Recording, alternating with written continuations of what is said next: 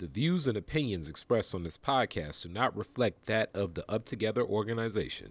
I'm Mena Diaz, and you're listening to the Moving Up Together podcast. And today we're continuing our conversation about gentrification and how it contributes to the racial wealth gap. It's a pretty deep topic, so we wanted to go ahead and bring an expert on to help us break it down. So joining us today is Cat Goughnour, the Director of Racial Wealth Equity Strategy at Prosperity Now, based in our nation's capital and my hometown, Washington, D.C. So welcome, Cat. Thank you so much for joining us. Thank you so much. Happy to be here. We're so glad that you're here. So we like to kick it off with a little fun fact about yourself. So do you have an interesting or something funny about yourself you'd like to share with us? I think the most interesting fact, given the work that I do today around the racial wealth divide, is in the past, in my former life, I was an artist and a fashion designer. So very different career trajectory in this phase of life. But definitely it's serving me well, transferable skills around design and development of innovative solutions. So that's, I think, the connection there. I don't know if it's the most fun, but definitely something most people don't know about me. But it's something you're doing that is helping others, which, fun or not, it's necessary. People like you are necessary. And the fact that your brain thinks in more of that artistic way, I'm sure helps you come up around a lot of red tape, so to speak, that we can face when we're dealing with these kinds of situations, like the topic that we're discussing today. Okay, you're the Director of the Racial Wealth Equity Strategy at Prosperity Now. Can you tell us a little bit about your organization and what your work consists of there? Absolutely. Yeah. Prosperity Now has been around, I think, 41 years now. It is an asset and wealth building organization, focuses on economic development. We are a nonprofit based in DC, and we are a national intermediary. And many people are like, what does that mean? Right.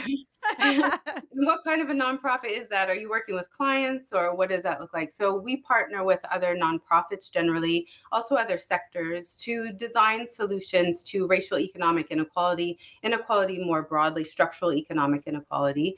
And the team that I'm a part of, the Racial Wealth Equity Strategy, is the newest team at Prosperity Now.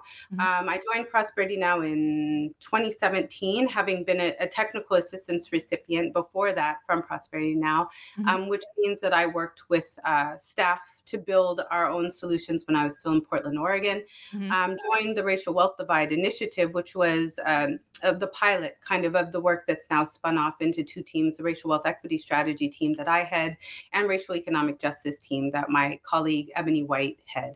So between these two, we're able to really lean into a lot of expertise and try to think about what do we build today that hasn't been built in the past to overcome histories of inequality and see change in the lives of ordinary people today, bringing money to the pockets of the people is how I talk about equity. So. Okay. Yeah, fair point. Because we don't move forward if we don't start developing our communities, our pockets, and so on and so forth. So Prosperity Now's vision is to create an economy that's just and free from structural racism, one where every person, family, and community has the power to build sustainable wealth and prosperity. Okay, so that's really very much in line with UpTogether, which is the nonprofit that created this particular podcast. There are some people who believe that the economy is already free from structural racism. What would you say to those people? Well, I mean, it all depends on one's perspective and lived experience. I think for some, it's easy not to see the structures, systems, institutions that drive inequalities in this country. That's by design. It also is, this ephemeral thing that exists alongside the invisible hand of the market. These are very abstract concepts and they're not actually real. Right. So whether or not we believe in these things as drivers of inequality, the ways that our society was created to intentionally include and exclude, to, allocate to some and appropriate from others, it's just a point of fact. So I think the work before us today is really trying to make visible the invisible. How do you see a system? What does a structure look like? How do institutional practices appear to us, right? And much of what we know today is simply because we can see it playing out in the lives of people. It's predictable. If we look Right. through certain lenses of race, class, gender, geography, different things, we can see this consistent pattern happening. And so the invitation to people who might not see the structures and systems and institutions is to ask themselves why people who are living very different lives are having similar life outcomes. And that then often brings dissonance because we're taught some are deserving, some are not, and that people kind of get what they deserve and what they've reaped and sown. So in the work that I do, it's really incumbent upon understanding that race is not essentialized. Everybody who is a certain kind of person or from a certain place won't necessarily have the same outcomes Right. unless there's something working underneath the surface that creates these kind of outcomes for everyone. So it's complicated, it's abstract, it's weird. And it's a beautiful thing that data helps us to see today, and to dispel those myths and narratives about why some have and some have not. And Mhm. really to think about if an economy worked for everyone, as John Rawls said, anyone born into this society could achieve their potential. But there are certain ceilings that are keeping certain people in certain positions over generations. And there's So such a wide gap, right? mm, it's For Black and brown people, where as far as building wealth is concerned, right? So you mhm. got the leaders of the pack, and then you got everybody else. So I love that you said that because um, it's not invisible. We see it, and especially now in the day and age of information, we have this information. We have it at the touch of our mouse pad or our keyboard, and people just at this point, I think it's more of a choice rather than um it actually being invisible. So let's get into the meat of this, which is gentrification, or at least part of it. Mm. Um, it's not a new concept. Gentrification has been around for very, very many, many, many, many, many years. So could you explain to us what gentrification is and when it started here in the U.S.? Mhm. I can take a stab. I mean, with all of these things, processes change over time and, they get different names. But gentrification as a term was developed in England in the 1950s. And, on its face, it's a very beautiful thing. It's driving investment into disinvested areas. And making them grow, giving them all the amenities, the things that they didn't have because of other structural practices. Mhm. The issue is, putting a significant amount of investment in place without investing in people Mhm. perpetuates inequality. As we put money into a place, the cost of living increases, property values, so the cost of services, of homes increases. And if we're not also thinking about how to alleviate poverty, or impoverishment, then that means that the market, that invisible hand of the market, starts Mhm. pushing people, right? Mhm. Without them doing anything. Because if suddenly your community went from homes that were $35,000 to homes that are $400,000 and the rent adjusts, if you're earning $12,000 a year, which many families are in this country, you will necessarily be pushed out if suddenly that is the cost of rent, if not more, because you can't afford anything else. But I would say the important thing to think about with regard to gentrification, it's a current manifestation of historical practices. Mhm. I think if we think about it similarly to like colonization, if you look and see, colonization was very intentional. It was identifying these places of vast natural resources and wealth and beauty and labor, and be discovering them, but with the point of extraction. Right. Yep, air quotes, Yeah. discovery. Um, and manifest destiny, saying, and this is now mine because I recognize the beauty and the value. Similarly to disinvested urban areas that were ghettoized and Mhm. segregated spaces that society kind of drove Black and brown people into during the Industrial Revolution, different things.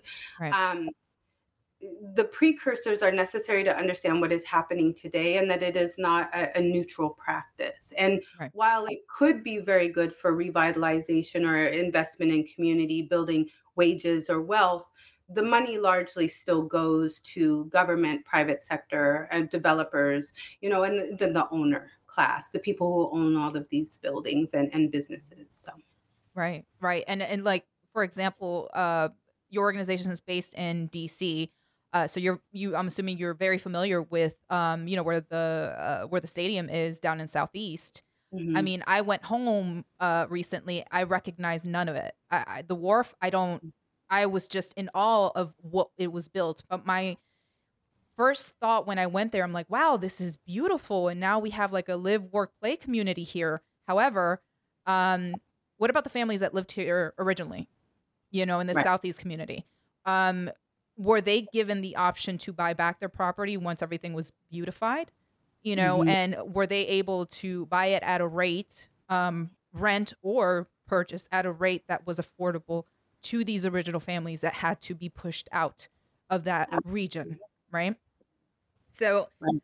um, looking to understand how gentrification has contributed to the wealth gap, um, can you tell us exactly what the racial wealth gap is, or at least give us a little more information on that and how gentrification has exacerbated it? Absolutely. Yeah. So, the racial wealth gap is kind of this aggregation of history and contemporary policies, practices, laws, and the impact they've had on the lives of people in a capitalist economy. Mhm. So, it's one way to measure inequality. It's not the only way to measure it. And wealth is an indicator of, economic system or markets, but there are, wages, poverty level, assets, debt. I mean, there are many factors and ways to think about it, and even to think about what wealth then is. Mhm. This kind Right. of aggregate plus and minus ownership and owing and all of these pieces. But the wealth gap is a really interesting way of thinking about the cost to people who were property, people who possessed land, who were dispossessed of land Right. through colonial and imperialist practices, enslavement, and being able to say that these places were not neutral, these people were not of low value. These are stories we tell ourselves today.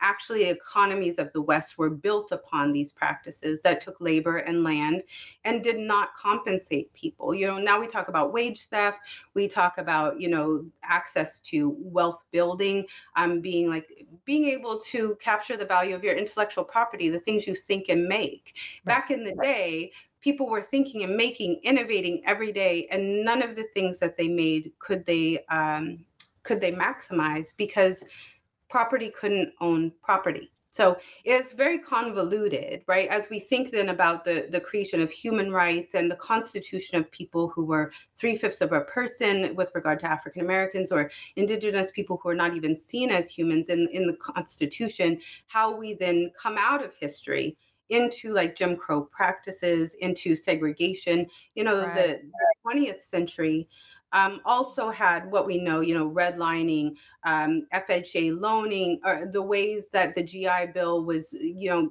people were able to use it, some were not. Yep. And then what all of those missed opportunities or wealth stripping or wage theft means in the aggregate in the lives of humans today. And I often, a lot has been written about the black and white wealth gap. There are multitudes of other gaps, right? For every ethnic group, gender, there is a differential. But I think currently the kind of math that's been done is 43 million black people in this country. If we wanted to overcome the wealth gap, it would be like up to $42 trillion. Mhm. And I parsed that out with some colleagues, and we're looking at like $850,000 per person. And if you really break that down, the cost of a house, a business, education, and a living wage job with benefits, that's pretty much what we're talking about. But when we think about the perpetuation of the wealth gap and why it keeps growing 10 times differential or whatever to today, it's because people of color, BIPOC, Black and Brown, Indigenous people are still not able to access opportunity and be compensated for their competencies at the level that society rewards, white people. So until that shifts, this gap persists. And as market fluctuations, pandemics, racial reckonings, all of these things happen, or gentrification, it continues to grow the divide because the resources are still being allocated to a certain class of people rather than distributed more equitably and justly to everyone. Right. And one of the bigger examples of that is definitely owning property and owning land, which essentially was the American dream, not only to come and become whatever it was that you want to be, but owning a piece of land, a piece of property that you can call your own. And I'm glad that you brought up redlining, because redlining, could you tell us a little bit, explain what redlining is for those of us that aren't familiar with it?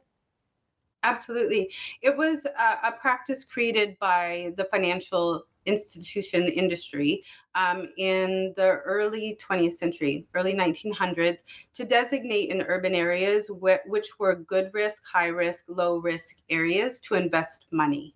And so, if you look at the HOLC map, the Home Ownership Loan Corporation maps, they always are red, yellow, green, and blue. Blue is the best place to loan, and then it goes green, and then yellow, and then red.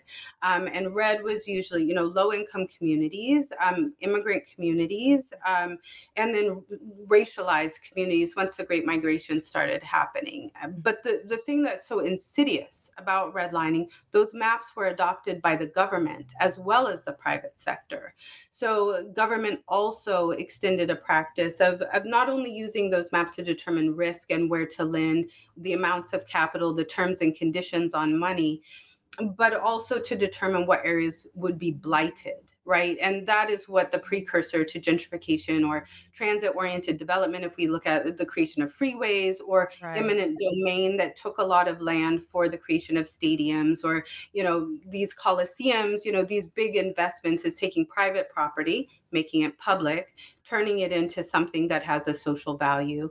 But those, the interlocking nature of the private sector and public sector perpetuated redlining into, and still today. Now we understand that those practices and ways of thinking about risk and the color of risk are also part of appraisals. So even properties that are held by Black people generally are seen to be worth $50,000 less, which is, to me, key for gentrification. Right. Because that you have to buy low and sell high for gentrification. And if you suddenly make homeowners in the areas that are risky, people who are able to realize a greater value, they often won't live there, or they often try to change the community to something that is safer or more similar to where they come from without recognizing and kind of keeping the culture there. So redlining is still alive and well, right? It was also used to underwrite subprime lending, where we saw that people with high incomes, if they were Black and brown, they were still given subprime mortgages, even though they qualified for prime mortgages with really good terms and conditions. So the housing crisis disproportionately stripped wealth from Black and brown communities. I think, it's hundreds of thousands, if not millions of dollars. 50% of wealth of African Americans and Latina Americans was stripped during 2007 to 10. And that wasn't kind of built back, just like in the pandemic, we know like 40% of Black and brown owned businesses shuttered. Yet PPP was not structured to treat them first, fastest with the most, which is how I think about equity. It was kind of open to everyone. And we see that the allocation of that continues to benefit people who have, rather than the people who have not, who are losing, who the data tells us need to be prioritized. So it's this, this holdover from the past, but it has temporary manifestations, opportunity zones, urban renewal areas, tax increment financing, ways that, monies that would go to communities are capped and then given to other people, developers and things. It keeps communities poor until they become wealthy. And by that point, people are usually, pushed out. Right. Pushed out of it. So just to play devil's advocate here, because I live in a nicer area. I did not grow up in this type of area where I currently live. So, so to play devil's advocate, what would you say to people that says gentrification actually helps? It increases property values, which it does. It brings more businesses into the area, so on and so forth. And I, by blessing, get to live in an area like that. But again, because of my mother's sacrifices, I was ever to be in the position that I am. So what would you say that to people who say, well, there is a bright side to gentrification? Um, what would you say to people like that? And just to kind of put it into perspective where, yes, it's positive, but there's a but. Mm-hmm.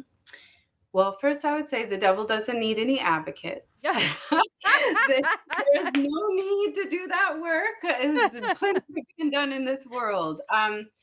But, I think the argument is sound. If you think about the United States, rising tide will lift all boats, trickle down economy, make the wealthy richer, and they'll create jobs. We have a lot of these ways of thinking about our economy. The reality is, it is a good thing with really negative outcomes, and it's very easy to rectify those outcomes. All one needs to do is invest in people as well as place, in the people as well as the sticks and bricks. What that can look like is, if urban renewal is coming to an area, do an assessment of the economic situatedness of certain zip codes. Think about, are people employed? Are they entrepreneurs? Are they homeowners? Are they renters? Being able to put in place preliminarily some really strong stabilization processes.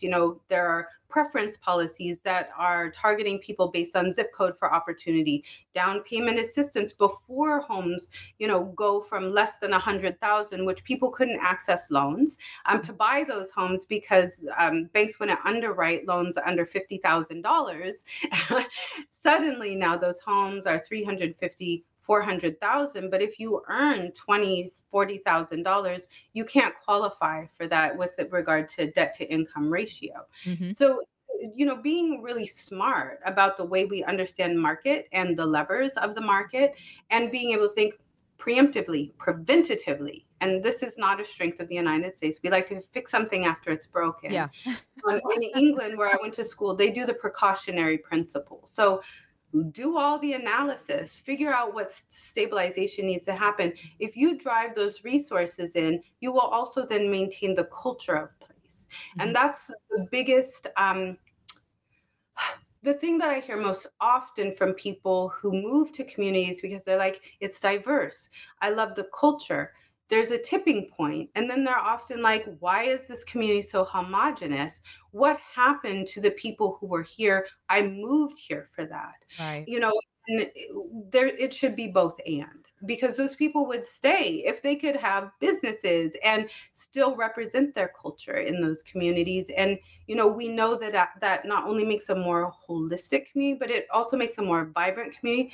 And it makes a more desirable community for tourism, for, people who want to move there, for people to stay, not just kind of flow through onto the next place, and for people to really do powerful placemaking around art and culture. These are vital pieces of being a human, as well as how do we use art and culture and create beautiful things generation on generation, to your point, which is so important, and not erase. Mm-hmm. What was here that was so beautiful, and I call it eracism. It also perpetuates thoughts that people never built a thing. There was nothing ever here. We discovered it. We made it beautiful. Sometimes when I see pictures of old cities that have been raised for these new developments, it is, not sometimes, always, so heartbreaking. Yeah. You can just feel the pulse of these communities. People were connected. They were safe. That people looked out for each other, that there were significant relationships and businesses built because people revered each other. So I think it's a shift in the way that we think about community, mm-hmm. That it's not just place, it's people in place, and how we preserve and build these things together that allow us to place make and place keep, to stay, right? Right. And I'm not an economist, but, just based on observations that I've made, from growing up from where, my mom and I came from to where I'm at now, a diverse community, not just in color, but also diverse community in wealth, I feel makes como se dice, a tighter ship. Like it's harder to destroy that community. So whether my Mhm. neighbor is making over 100 grand more than me, but they still live in the apartment next to me or the condo next to me, and then I have, Miss Diaz downstairs selling her pupusas and selling her all, and she makes a decent living. But I feel like having that mixture within that community also kind of makes it not bulletproof, Mhm. or recession proof or inflation proof, but I do feel that they would have a more longevity versus a Mhm. community that is completely desolate and has been dissipated from any kind of resource that they could possibly have versus their neighboring community that is rolling in dough, so to speak. With Mhm. that, gentrification, we know again, is one of the causes for the racial wealth gap. Um, what are other reasons that push this wealth gap, that continue to push this wealth gap into today, into the further into the 20th century? Mhm. Well, I agree with you 100% about diversity being economic as well as racialized. And, communities in the past were diverse economically because they were homogenous racially. So, communities had lawyers and doctors who were of the same races who often couldn't practice in other communities. So, we had more vertical institutions in our community. So, you could work in a law firm or get your foot in the door, or people were patronizing, these smaller businesses. So it is more of a circular, inclusive economy, Mhm. which is more recession proof, it's stronger. It also can withstand changes to policy and law, except for integration. Integration was a very different policy that turned a community, made more dependent and less independent. So um, I think the main reasons, I mean, the wage gap, the wealth gap. So, we know that people are working twice as hard for half as much. It's a colloquialism, but it's also a reality. And it isn't specific to one racial group, it's also by gender. Mhm. I just read a report recently that said it would take over 100 years for gender parity with regard to wages. And I just thought, oh gosh, for the wealth gap, they're saying if the data did not change since 2016, it would take 245 years for Ay. African Americans to catch up to the level of white wealth in 2016, and 94 years for Latina communities to catch up to the level of white wealth in 2016. Of course, much has changed since 2016. Yep. People have lost a significant amount, so those projections are even greater. Um, I think, unequal access to protection, consumer protection, rampant predation, not just by payday lending or kind of alternative financing sources, but, unfavorable terms and conditions, that things are not transparent, and that there are still ways that risk is assessed to some and not to others. And so people are charged more, they're paying more for products. In England, they call it the poverty premium. They said for poor people, everything costs more, and it costs a greater percentage of your income. So our money, like my mom says, too much month at the end of the money. Even if we were the best savers, the best budgeters, the most frugal. There isn't enough money. If the cost of living $60 to $100,000 a year, and you're earning, my family 25,000 for a family of four, it's just you're not going to make it. So there are issues around, asset acquisition, access to capital. How do you even finance a thing? Access to credit. If you don't have cash in hand, how do you get the capital to purchase something to then accrue equity, right? And that is the thing where you're essentially banking and saving in yourself, right? And then generally, just discrimination.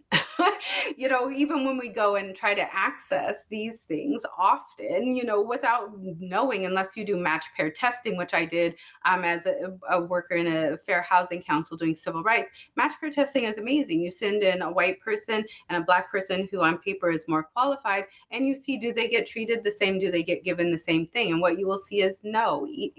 When they talk to the same person, even the more qualified person gets something different. Mhm. So those are the systems and the structures, not valuing people's culture, the way we speak, the way we talk, the way we see the world, our worldviews. In this moment in time, since the racial reckoning and the pandemic, it's okay for us to understand as a country that people are not sick because they don't understand how to have access to nutrition. It's because food deserts, Yep. things that are outside of their control, that organic food, for some reason, when I was little, it was free. Now it's the most expensive thing, things that we used to be able to grow, and the cheapest things in our communities are the most unhealthy things.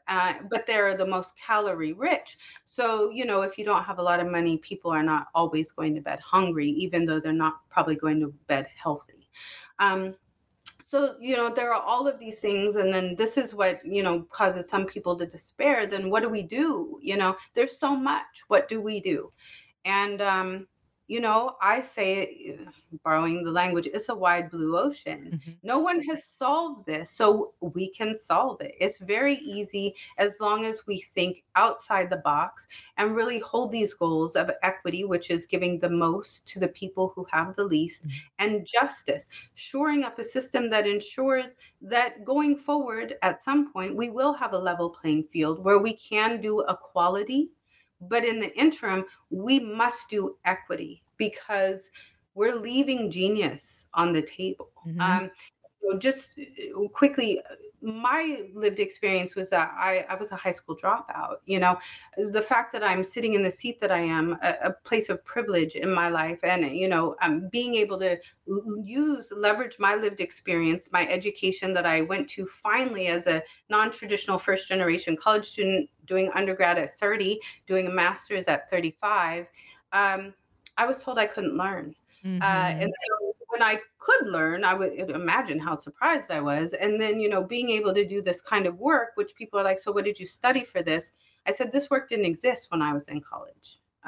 But because of the way that I bring work and the different things I studied, political economy, social contract theory, race, ethnicity, post-colonial studies, thinking about how do you reverse the system, these jobs have now appeared. So I would say Right. to anyone, no matter what age you are, solutions can be made. They will come from the ground up. We have a unique way of being able to see the systems and structures. They call it the external locus of control. They wanted us to have an internal locus of control to believe we were the problem. But Black people in particular always said it was the system. We always said it was the man. We always knew it was something outside of us delimiting what we could achieve. And because of that, we also, all people in poverty are so creative because you must be Right. to make a dollar out of 15 cents.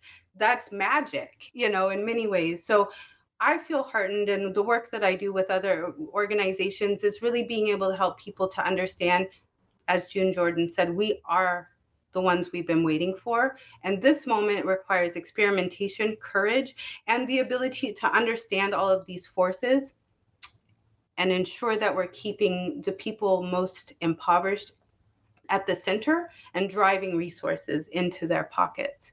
All we need to do is do that a few places, a few times. It will take over, like the school lunch program. These things then can become institutionalized. But what I believe we can see in this lifetime is an alleviation of this deep impoverishment, multi-generational impoverishment, and a resurgence of our economy as something led by creativity and brilliance that is then again leading in this world because we're connected to our humanity and we're not just driven by profit, right? We are actually driven by care and concern and love of each other. So, Yeah, agreed. And the fact that we do live in a capitalistic country is great, but I do agree with you where I feel like some of our humanity has been lost with that because we're in a society that craves power and craves money, and it's not very helpful, right? I mean, yes, money is helpful. Money helps everything. Solves a lot of problems, but it's not who we are. It's not what we are as a people. And speaking of people, we have these conversations, amongst us, and we know the struggles. We whether you come from Asia, South America, Africa, the immigrant experience, African American experience, the enslaved people's experience. we have these conversations among us, but some people will say, well, there are a lot of non-rich white folk out there too. Where do they fit into this conversation? Mm-hmm. Oh, I agree. I grew up in rural Oregon. um, Trust me, 180 miles from Portland, in a town that had fishing, timber, these very blue collar ways of earning. And then tourism took over once all of those things collapsed because we overfished and overlogged. And so poverty, it was always there, but then it became very acute. My thing with economic equity, racial economic equity, it will fix everything, right? It is the rising tide. If we create a floor, it ensures that everybody has access to better services, to better resources, to better amenities. And what the issue is, and what my project works for with human-centered design for system change, is that no one spent time also looking at impoverished white communities and saying, what is not working here? A lot of people, especially like in the West, benefited from the Donation Land Act, the reallocation of indigenous land to white people. It was only allocated to white people. Yeah. That a lot of people migrate to the West but have ties to wealth in the East. And I'm not saying that this is exclusive or to this place, but if we really start to look at the socioeconomic circumstances of people, that's what I always lead with, beyond race, because most of the people in this country who are poor are white. It's just for people of color, a disproportionate number of us are in poverty. So it is a universal problem. I think the Poor People's Campaign, the Revitalized Poor People Campaign, say there are over 150 million Americans in poverty. And that is almost half of us. Yeah. That is a lot of people. Right. But there's always the question about, do people see themselves in a movement, Okay. right? Is this for them? Because sociologically, a lot of people feel like, if they're from the dominant culture, I just need one good big break and I will be wealthy, not understanding the structural nature of inequality. Mhm. And that means we inherit it, that each generation that is born will live this experience unless we change the way the system works. And, I think there are several bright lights and bright linings. I've been asked this question when I go and give presentations. So what can white people, how can we benefit from this? And I say, if you like any of these models, thinking about community development finance institutions, community land trusts, community investment trusts, community impact funds, ways that money is brought into a community, owned, controlled, along with land, economic development. If you're creating entrepreneurial opportunities, how many people in your community have great ideas and could build beautiful things, but never had access to a market? This internet is incredible. No longer do you have to sell to the 5,000 people who live next to you. You can sell to the whole world.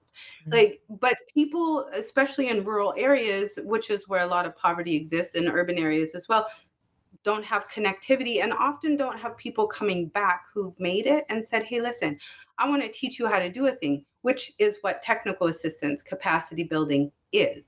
I've gone and done some things that have helped me get to a certain place. Do I know how to solve wealth inequality writ large? Absolutely not. But do I know how to help someone perhaps like me who earns now in a month or less what I earned in a year? I can help to make sense of that, perhaps with a job that never existed, and how we leverage our brilliance and our lived experience. I love, anything that can inspire and change the lives of people. And, the movements of the past that were successful, civil rights, every movement, they are multiracial. Yeah. They are multi-class. We need everyone. And so that would always be my invitation. If people don't see themselves in the work, ask how it can be made relevant to you, but also, it requires being brave enough to say, I am the least among us. I am the most impacted. Many people don't want to say that because it hurts to realize that everything that you've done has also been thwarted by these systems and structures. But to me, that's not the end of the story. That's just a starting point. So then what do we build? What do we do? And how do we bring in the hearts and minds of people with resources to finance this thing? And a lot of people are looking for things that they didn't value before, like the tech sector. I was reading, they now hire more philosophers than like STEM and STEAM trained people. So interesting to me. I studied philosophy. Everybody says you're never going to get a job. The reason critical thinking, big picture thinking, macro thinking, being able to see things visually that are abstract, right? And being able to apply those kind of practices and processes to solving, kind of tech issues. It's such a wide blue ocean. Nothing that stood before, the rules have changed. So at this point, it's, like hearts, like minds, like hands and work coming together, but also us all being able to find our tribes, right? Our people who think similarly, who can speak a similar language, who understand design thinking and how we build something out of nothing, and that you can do something beyond the binary of this way or that way. There's a third way, a 10th way, that there are many ways to solve these issues, and that we all need to pilot. We need to be rolling these things out. Guaranteed basic income is an amazing movement that's happening. The question is, how many places do we need to pilot this before we say, it does great things? Let's everybody do it, Yeah. But those moments, I think, are coming. They're coming sooner. Yeah. Yeah. And it is kind of like you're on a roller coaster right now. It's like we're at that very top right before that drop. So, and Yeah. you mentioned earlier, get involved. You want people like me at this point, especially people like me that, I'm first generation Latino here. My mom, like I've mentioned earlier, worked her behind off to get me to where I'm at, to give me the opportunities to do things such as this podcast, right? So how do we get involved? What would you say someone who's listening right now and being like, you know what, I can help, I can give a dime, or I can volunteer my time. Where do people go? Do you have a contact information where people can, reach out to you to help, whether it's the DC area or somewhere else? Yeah. And, we're headquartered in DC, but like my portfolio, I've been in 14 cities across the country at this point over the past 5 years. There are so many local organizations that people can get involved with, right? But I think prosperitynow.org website, I've co-authored quite a few reports that have a lot of guidance. Most specifically, the African American Financial Capability Initiative report is an 84-pager. So I'm going to give you the secret. The last half has recommendations for funders, practitioners, and community members about how they can help co-create solutions in their communities. I think we need everyone. And really, we need people's solutions and their willingness to slog through. I've been told often that this work is hard, it's long, you never know. It's kind of like feeling in the dark. But my programs only last, 18 months, 2 years at most. And to see what communities then build, they're now speaking more locally about the work they're doing. Our goal in this next year is to really be able to center them with regard to blogs, being able to get their voices out themselves, but being able to reach out to any human service organization, like, UpTogether, folks who are doing innovative things. I love your direct cash transfer. I'm just like, that is mind blowing. The fact that community members are being brought in as co-creators of policy agenda and are being given like real dollars, not just here's a $25 gift card, but here's a couple $1,000s for this several months of your time and expertise. It's brilliant and beautiful to see how communities are solving for all of these issues and how they're making it so that people who are closest to the problem can continue to bring their solutions, because the main issue is lack of access to resources. It isn't that people don't care. Yes, it is also that people don't have time, but the best way to buy time is give people some money and then they can have more time to participate in things that are really meaningful to them. But prosperitynow.org, you can follow folks on LinkedIn or Twitter. We put out a lot of information, but we're definitely going to start amping up our work. This is our second year, the Racial Wealth Equity Strategy team. So now we're pivoting to do more amplification of the beautiful work that's done by our partners.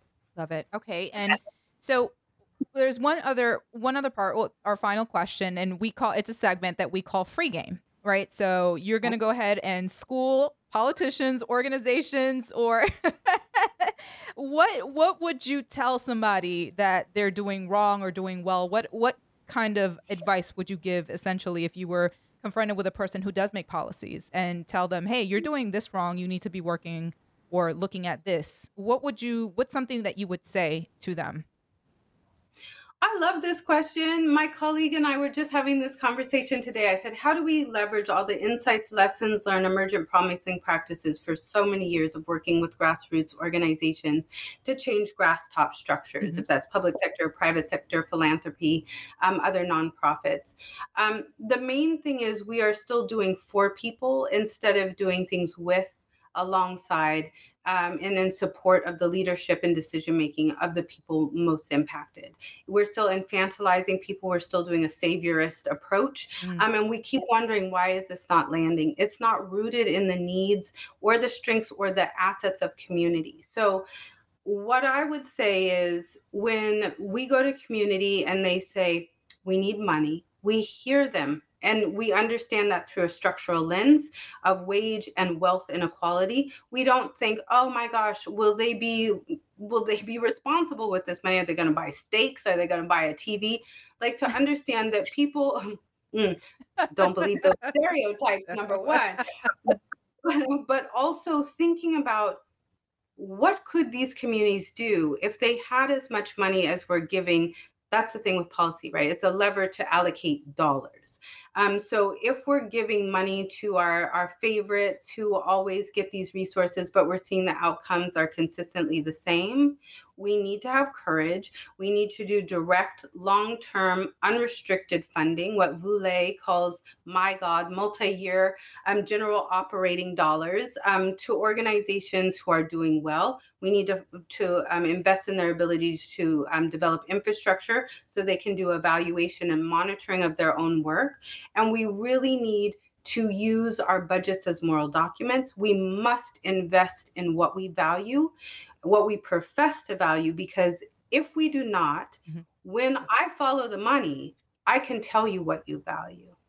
And often you don't want me to say that publicly. So the best advice is to align your message and your money if you are in a position of power and you're professing to do equity and justice. Align your money with power. I'm going to use that. I'm definitely use that. I love that. Thank you. Yes. Cat Goughnour is the director. Is the director of wealth equity. Is the director of racial wealth equity strategy at Prosperity Now. I want to thank you so much for coming on, just taking the time to talk to us, and really giving us an in-depth look at, just everything that has to do with economics, gentrification, wealth gap. Thank you. Thank you. I'm so grateful for the invitation and so excited to be a part of the work you all are doing. Thank you for having me.